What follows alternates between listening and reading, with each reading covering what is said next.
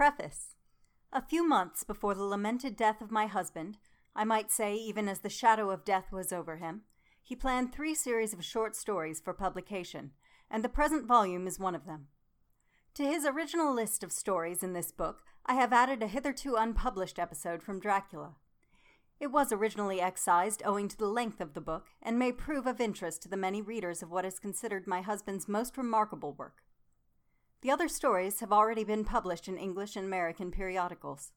Had my husband lived longer, he might have seen fit to revise this work, which is mainly from the earlier years of his strenuous life. But as fate has entrusted to me the issuing of it, I consider it fitting and proper to let it go forth, practically as it was left by him. Florence Bram Stoker.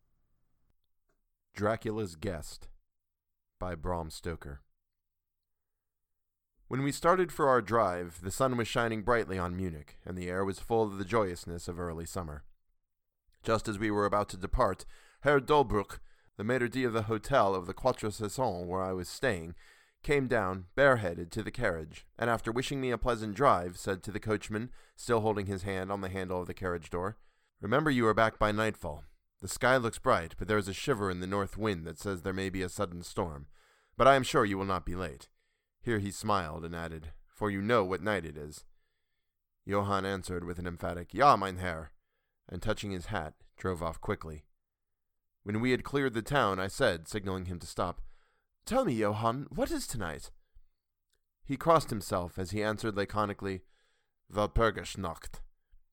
Then he took out his watch, a great old-fashioned German silver thing as big as a turnip, and looked at it, with his eyebrows gathered together and a little impatient shrug of his shoulders. I realized that this was his way of respectfully protesting against the unnecessary delay, and sank back in the carriage, merely motioning him to proceed. He started off rapidly, as if to make up for lost time. Every now and then the horses seemed to throw up their heads and sniff the air suspiciously. On such occasions I often looked round in alarm. The road was pretty bleak, for we were traversing a sort of high, wind-swept plateau. As we drove, I saw a road that looked but little used, and which seemed to dip through a little winding valley. It looked so inviting that, even at the risk of offending him, I called Johann to stop, and when he had pulled up, I told him I would like to drive down that road. He made all sorts of excuses, and frequently crossed himself as he spoke. This somewhat piqued my curiosity, so I asked him various questions. He answered fencingly, and repeatedly looked at his watch in protest. Finally I said, "Well, Johann, I want to go down this road. I shall not ask you to come unless you like, but tell me why you do not like to go. That is all I ask." For answer, he seemed to throw himself off the box, so quickly did he reach the ground. Then he stretched out his hands appealingly to me and implored me not to go. There was just enough of English mixed with the German for me to understand the drift of his talk.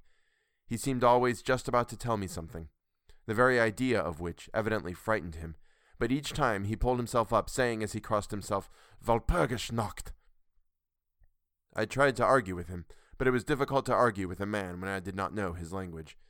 The advantage certainly rested with him, for although he began to speak in English, of a very crude and broken kind, he always got excited and broke into his native tongue, and every time he did so, he looked at his watch. Then the horses became restless and sniffed the air. At this he grew very pale, and, looking around in a frightened way, he suddenly jumped forward, took them by the bridles, and led them on some 20 feet. I followed and asked why he had done this. For answer, he crossed himself, pointed to the spot where we had left, and drew his carriage in the direction of the other road, indicating a cross, and said first in German, then in English, "Buried him what killed themselves." I remembered the old custom of burying suicides at crossroads. "Ah, I see, a suicide. How interesting." But for the life of me, I could not make out why the horses were frightened. Whilst we were talking, we heard a sort of sound between a yelp and a bark. It was far away, but the horses got very restless, and it took Johann all his time to quiet them. He was pale and said, "It sounds like a wolf, but yet there are no wolves here now." "No?" I said, questioning him. "Isn't it long since the wolves are so near the city?" "Long, long," he answered, "in the spring and summer. But with the snow, the wolves have been here not so long." Whilst he was petting the horses and trying to quiet them, dark clouds drifted rapidly across the sky. The sunshine passed away, and a breath of cold wind seemed to drift past us. It was only a breath, however, and more in the nature of a warning than a fact, for the sun came out brightly again. Johann looked under his lifted hand at the horizon and said, "The storm of snow, he comes before long time." Then he looked at his watch again, and straightway, holding his reins firmly, for the horses were still pawing the ground restlessly and shaking their heads, he climbed to his box, as though the time had come for proceeding on our journey. I felt a little obstinate, and did not at once get into the carriage. "Tell me," I said, "about this place where the road leads," and I pointed down. Again he crossed himself, and mumbled a prayer before he answered, "It is unholy." "What is unholy?" I inquired. "The village." "Oh, then there is a village." No one lives there hundreds of years." My curiosity was piqued. "But you said there was a village." "There was." "Where is it now?" Whereupon he burst out into a long story in German and English, so mixed up that I could not quite understand exactly what he said, but roughly I gathered that long ago, hundreds of years, men had died there and been buried in their graves, and sounds were heard under the clay, and when the graves were opened, men and women were found rosy with life, and their mouths red with blood. And so, in haste to save their lives, and their souls, and here he crossed himself, those who were left fled away to other places, where the living lived and the dead were dead, and not something. He was evidently afraid to speak the last words. As he proceeded with his narration, he grew more and more excited. It seemed as if his imagination had got hold of him, and he ended in a perfect paroxysm of fear, white-faced, perspiring, trembling, and looking round him, as if expecting that some dreadful presence would manifest itself there in the bright sunshine on the open plain. Finally, in an agony of desperation, he cried, "Walpurgis Nacht!" and pointed to the carriage for me to get in. All my English blood rose at this, and standing back, I said, "You are afraid, Johann. You are afraid. Go home. I shall return alone. The walk will do me good." The carriage door was open. I took from the seat my oak walking stick, which I always carry on my holiday excursions, and closed the door, pointing back to Munich, and said, "Go home, Johann. Walpurgis Nacht doesn't concern Englishmen." The horses were now more restive than ever, and Johann was trying to hold them in, while excitedly imploring me not to do anything so foolish. I pitied the poor fellow. He was deeply in earnest, but all the same I could not help laughing. His English was quite gone now. In his anxiety he had forgotten that his only means of making me understand was to talk my language, so he jabbered away in his native German. It began to be a little tedious. After giving the direction, "Home," I turned to go down the crossroad into the valley. With a despairing gesture, Johann turned his horses toward Munich. I leaned on my stick and looked after him. He went slowly along the road for a while. Then there came over the crest of the hill a man, tall and thin. I could see so much in the distance. When he drew near the horses, they began to jump and kick about, then to scream with terror. Johann could not hold them in. They bolted down the road, running away madly. I watched them out of sight, then looked for the stranger, but I found that he, too, was gone. With a light heart, I turned down the side road through the deepening valley to which Johann had objected. There was not the slightest reason that I could see for his objection, and I dare say I tramped for a couple of hours without thinking of time or distance, and certainly without seeing a person or a house. So far as the place was concerned, it was desolation itself, but I did not notice this particularly till, on turning a bend in the road, I came upon a scattered fringe of wood. Then I recognized that I had been impressed unconsciously by the desolation of the region through which I had passed. I sat down to rest myself and began to look around. It struck me that it was considerably colder than it had been at the commencement of my walk. A sort of sighing sound seemed to be around me, with now and then, high overhead, a sort of muffled roar. Looking upwards, I noticed that great thick clouds were drifting rapidly across the sky from north to south at a great height. There were signs of coming storm in some lofty stratum of the air. I was a little chilly, and thinking that it was the sitting still after the exercise of walking, I resumed my journey. The ground I passed over was now much more picturesque. There were no striking objects that the eye might single out, but in all there was a charm of beauty. I took little heed of time, and it was only when the deepening twilight forced itself upon me that I began to think of how I should find my way home. The brightness of the day had gone, the air was cold, and the drifting of clouds high overhead was more marked.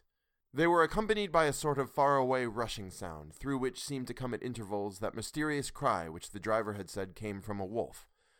For a while I hesitated. I had said I would see the deserted village, so on I went, and presently came on a wide stretch of open country, shut in by hills all around.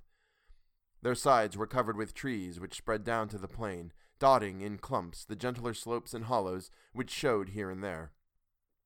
I followed with my eye the winding of the road, and saw that it curved close to one of the densest of these clumps, and was lost behind it.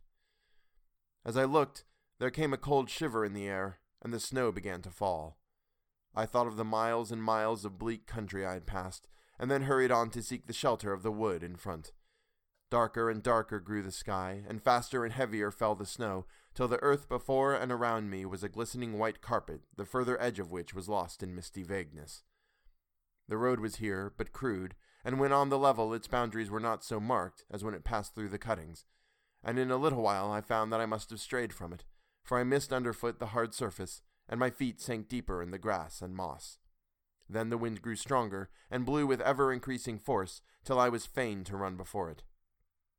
The air became icy cold, and in spite of my exercise I began to suffer. The snow was now falling so thickly, and whirling around me in such rapid eddies, that I could hardly keep my eyes open. Every now and then the heavens were torn asunder by vivid lightning, and in the flashes I could see ahead of me a great mass of trees, chiefly yew and cypress, all heavily coated with snow. I was soon amongst the shelter of the trees, and there, in comparative silence, I could hear the rush of the wind high overhead. Presently the blackness of the storm had become merged in the darkness of the night. By and by the storm seemed to be passing away. It now only came in fierce puffs or blasts. At such moments the weird sound of the wolf appeared to be echoed by many similar sounds around me. Now and again through the black mass of drifting cloud came a straggling ray of moonlight, which lit up the expanse and showed me that I was at the edge of a dense mass of cypress and yew trees. As the snow had ceased to fall, I walked out from the shelter and began to investigate more closely. It appeared to me that, amongst so many old foundations as I had passed, there might still be standing a house in which, though in ruins, I could find some sort of shelter for a while. As I skirted the edge of the copse, I found that a low wall encircled it, and following this, I presently found an opening. Here the cypresses formed an alley leading up to a square mass of some kind of building. Just as I caught sight of this, however, the drifting clouds obscured the moon, and I passed up the path in darkness. The wind must have grown colder, for I felt myself shiver as I walked, but there was hope of shelter, and I groped my way blindly on. I stopped, for there was a sudden stillness. The storm had passed, and perhaps in sympathy with nature's silence, my heart seemed to cease to beat. But this was only momentarily, for suddenly the moonlight broke through the clouds, showing me that I was in a graveyard, and that the square object before me was a great massive tomb of marble, as white as the snow that lay on it and all around it. With the moonlight, there came a fierce sigh of the storm, which appeared to resume its course with a long, low howl as of many dogs or wolves. I was awed and shocked, and felt the cold perceptibly grow upon me till it seemed to grip me by the heart. Then, while the flood of moonlight still fell on the marble tomb, the storm gave further evidence of renewing, as though it was returning on its track. Impelled by some sort of fascination, I approached the sepulchre to see what it was, and why such a thing stood alone in such a place. I walked around it, and read over the Doric door in German, Countess Dollingen of Gratz, in Styria, sought and found death, 1801. On the top of the tomb, seemingly driven through the solid marble, for the structure was composed of a few vast blocks of stone, was a great iron spike or stake. On going to the back, I saw, graven in great Russian letters, "The dead travel fast." There was something so weird and uncanny about the whole thing that it gave me a turn and made me feel quite faint. I began to wish for the first time that I had taken Johann's advice. Here a thought struck me, which came under almost mysterious circumstances and with a terrible shock. This was Walpurgis Night. Walpurgis Night, when, according to the belief of millions of people, the devil was abroad, when the graves were opened and the dead came forth and walked, when all evil things of earth and air and water held revel. This very place the driver had specially shunned. This was the depopulated village of centuries ago. This was where the suicide lay, and this was the place where I was alone, unmanned, shivering with cold in a shroud of snow, with a wild storm gathering again upon me. It took all my philosophy, all the religion I had been taught, all my courage, not to collapse in a paroxysm of fright. And now a perfect tornado burst upon me. The ground shook as though thousands of horses thundered across it, and this time the storm bore on its icy wings not snow, but great hailstones, which drove with such violence that they might have come from the thongs of Balearic slingers. Hailstones that beat down leaf and branch and made the shelter of the cypresses of no more avail than though their stems were standing corn. At the first I had rushed to the nearest tree, but I was soon fain to leave it and seek the only spot that seemed to afford refuge, the deep Doric doorway of the marble tomb. There, crouching against the massive door, I gained a certain amount of protection from the beating of the hailstones, for now they only drove against me as they ricocheted from the ground and the side of the marble. As I leaned against the door, it moved slightly and opened inwards. The shelter of even a tomb was welcome in that pitiless tempest, and I was about to enter it when there came a flash of forked lightning that lit up the whole expanse of the heavens. In the instant, as I am a living man, I saw, as my eyes were turned into the darkness of the tomb, a beautiful woman, with rounded cheeks and red lips seemingly sleeping on a bier. As the thunder broke overhead, I was grasped as by the hand of a giant and hurled out into the storm.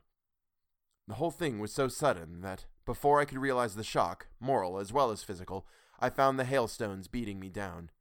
At the same time, I had a strange dominating feeling that I was not alone. I looked towards the tomb.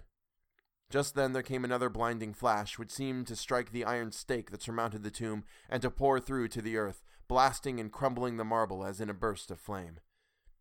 The dead woman rose for a moment of agony while she was lapped in the flame, and her bitter scream of pain was drowned in the thunder crash. The last thing I heard was this mingling of dreadful sound, as again I was seized in the giant grasp and dragged away, while the hailstones beat on me, and the air around seemed reverberant with the howling of wolves. The last sight that I remembered was a vague white moving mass, as if all the graves around me had sent out the phantoms of their sheeted dead, and that they were closing in on me through the white cloudiness of the driving hail.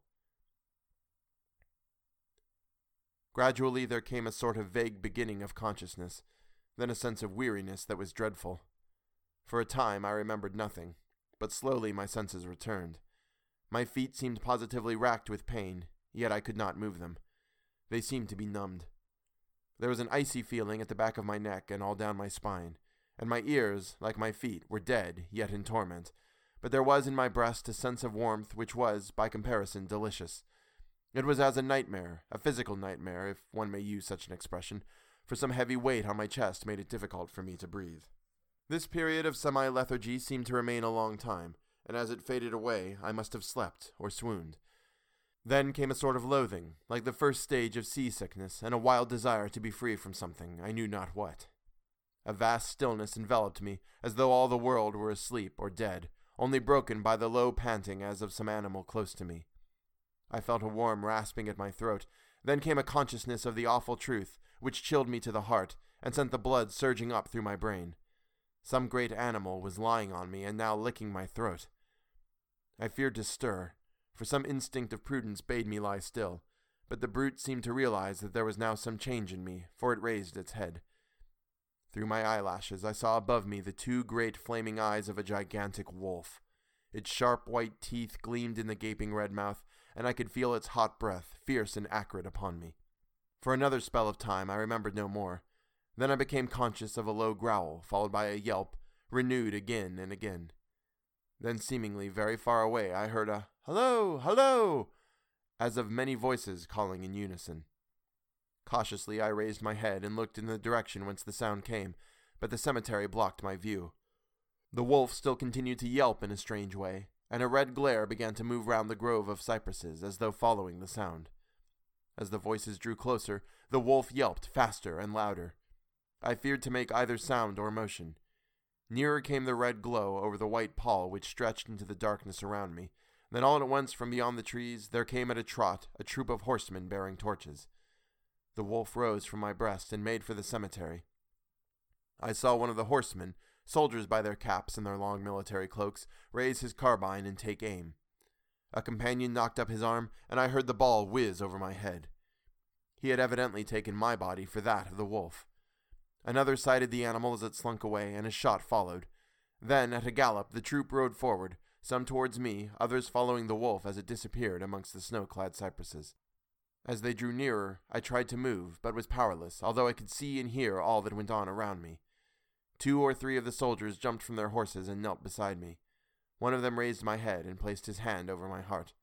"Good news, comrades," he cried. "His heart still beats." Then some brandy was poured down my throat.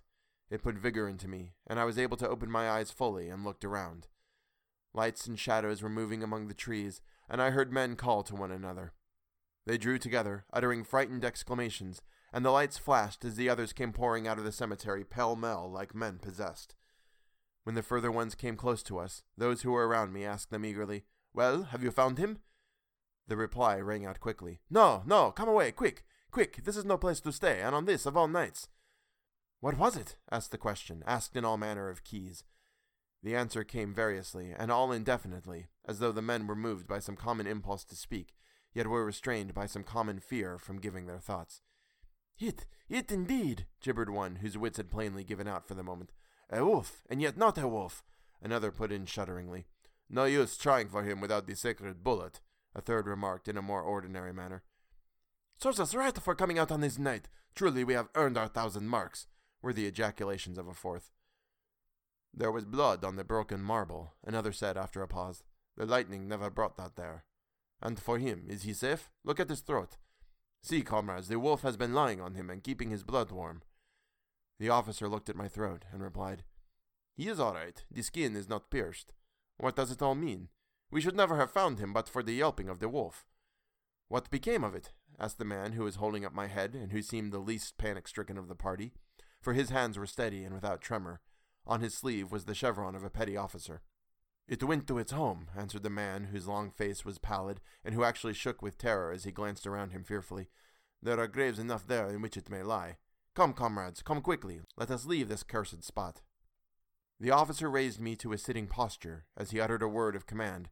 Then several men placed me upon a horse.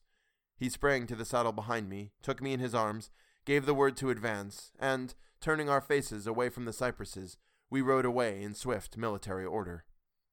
As yet, my tongue refused its office, and I was perforce silent. I must have fallen asleep, for the next thing I remembered was finding myself standing up, supported by a soldier on each side of me. It was almost broad daylight, and to the north a red streak of sunlight was reflected like a path of blood over the waste of snow. The officer was telling the men to say nothing of what they had seen, except that they found an English stranger guarded by a large dog. "Dog? That was no dog," cut in the man who had exhibited such fear. "I think I know a wolf when I see one." The young officer answered calmly, "I said a dog." "Dog!" reiterated the other ironically. It was evident that his courage was rising with the sun, and pointing to me, he said, "Look at his throat. Is that the work of a dog, master?" Instinctively, I raised my hand to my throat, and as I touched it, I cried out in pain. The men crowded round to look, some stooping down from their saddles, and again there came the calm voice of the young officer. "A dog, as I said. If aught else were said, we should only be laughed at." I was then mounted behind a trooper, and we rode on into the suburbs of Munich. Here we came across a stray carriage, into which I was lifted, and it was driven off to the Quatre Saisons, the young officer accompanying me, whilst a trooper followed with his horse, and the others rode off to their barracks. When we arrived, Herr Dolbruck rushed so quickly down the steps to meet me that it was apparent he had been watching within. Taking me by both hands, he solicitously led me in. The officer saluted me and was turning to withdraw when I recognized his purpose and insisted that he should come to my rooms. Over a glass of wine, I warmly thanked him and his brave companions for saving me. He replied simply that he was more than glad, and that Herr Dolbruck had, at the first, taken steps to make all the searching party pleased, at which ambiguous utterance the maitre d'hotel smiled while the officer pleaded duty and withdrew. "But Herr Dolbruck," I inquired, "how and why was it that the soldiers searched for me?" "I was so fortunate as to obtain leave from the commander of the regiment in which I served to ask for volunteers." "But how did you know I was lost?" I asked. "The driver came hither with the remains of his carriage, which had been upset when the horses ran away." "But surely you would not send a search party of soldiers merely on this account?" "Oh, no," he answered, "but even before the coachman arrived, I had this telegram from the boyar whose guest you are." And he took from his pocket a telegram which he handed to me, and I read. "Bistritz. Be careful of my guest. His safety is most precious to me. Should aught happen to him, or if he be missed, spare nothing to find him and ensure his safety. He is English, and therefore adventurous. There are often dangers from snow and wolves and night. Lose not a moment if you suspect harm to him. I answer your zeal with my fortune. Dracula. As I held the telegram in my hand, the room seemed to whirl around me, and if the attentive maitre d'hotel had not caught me, I think I should have fallen. There was something so strange in all this, something so weird and impossible to imagine, that there grew on me a sense of my being in some way the sport of opposite forces, the mere vague idea of which seemed in a way to paralyze me. I was certainly under some form of mysterious protection. From a distant country had come, in the very nick of time, a message that took me out of the danger of the snow sleep and the jaws of the wolf.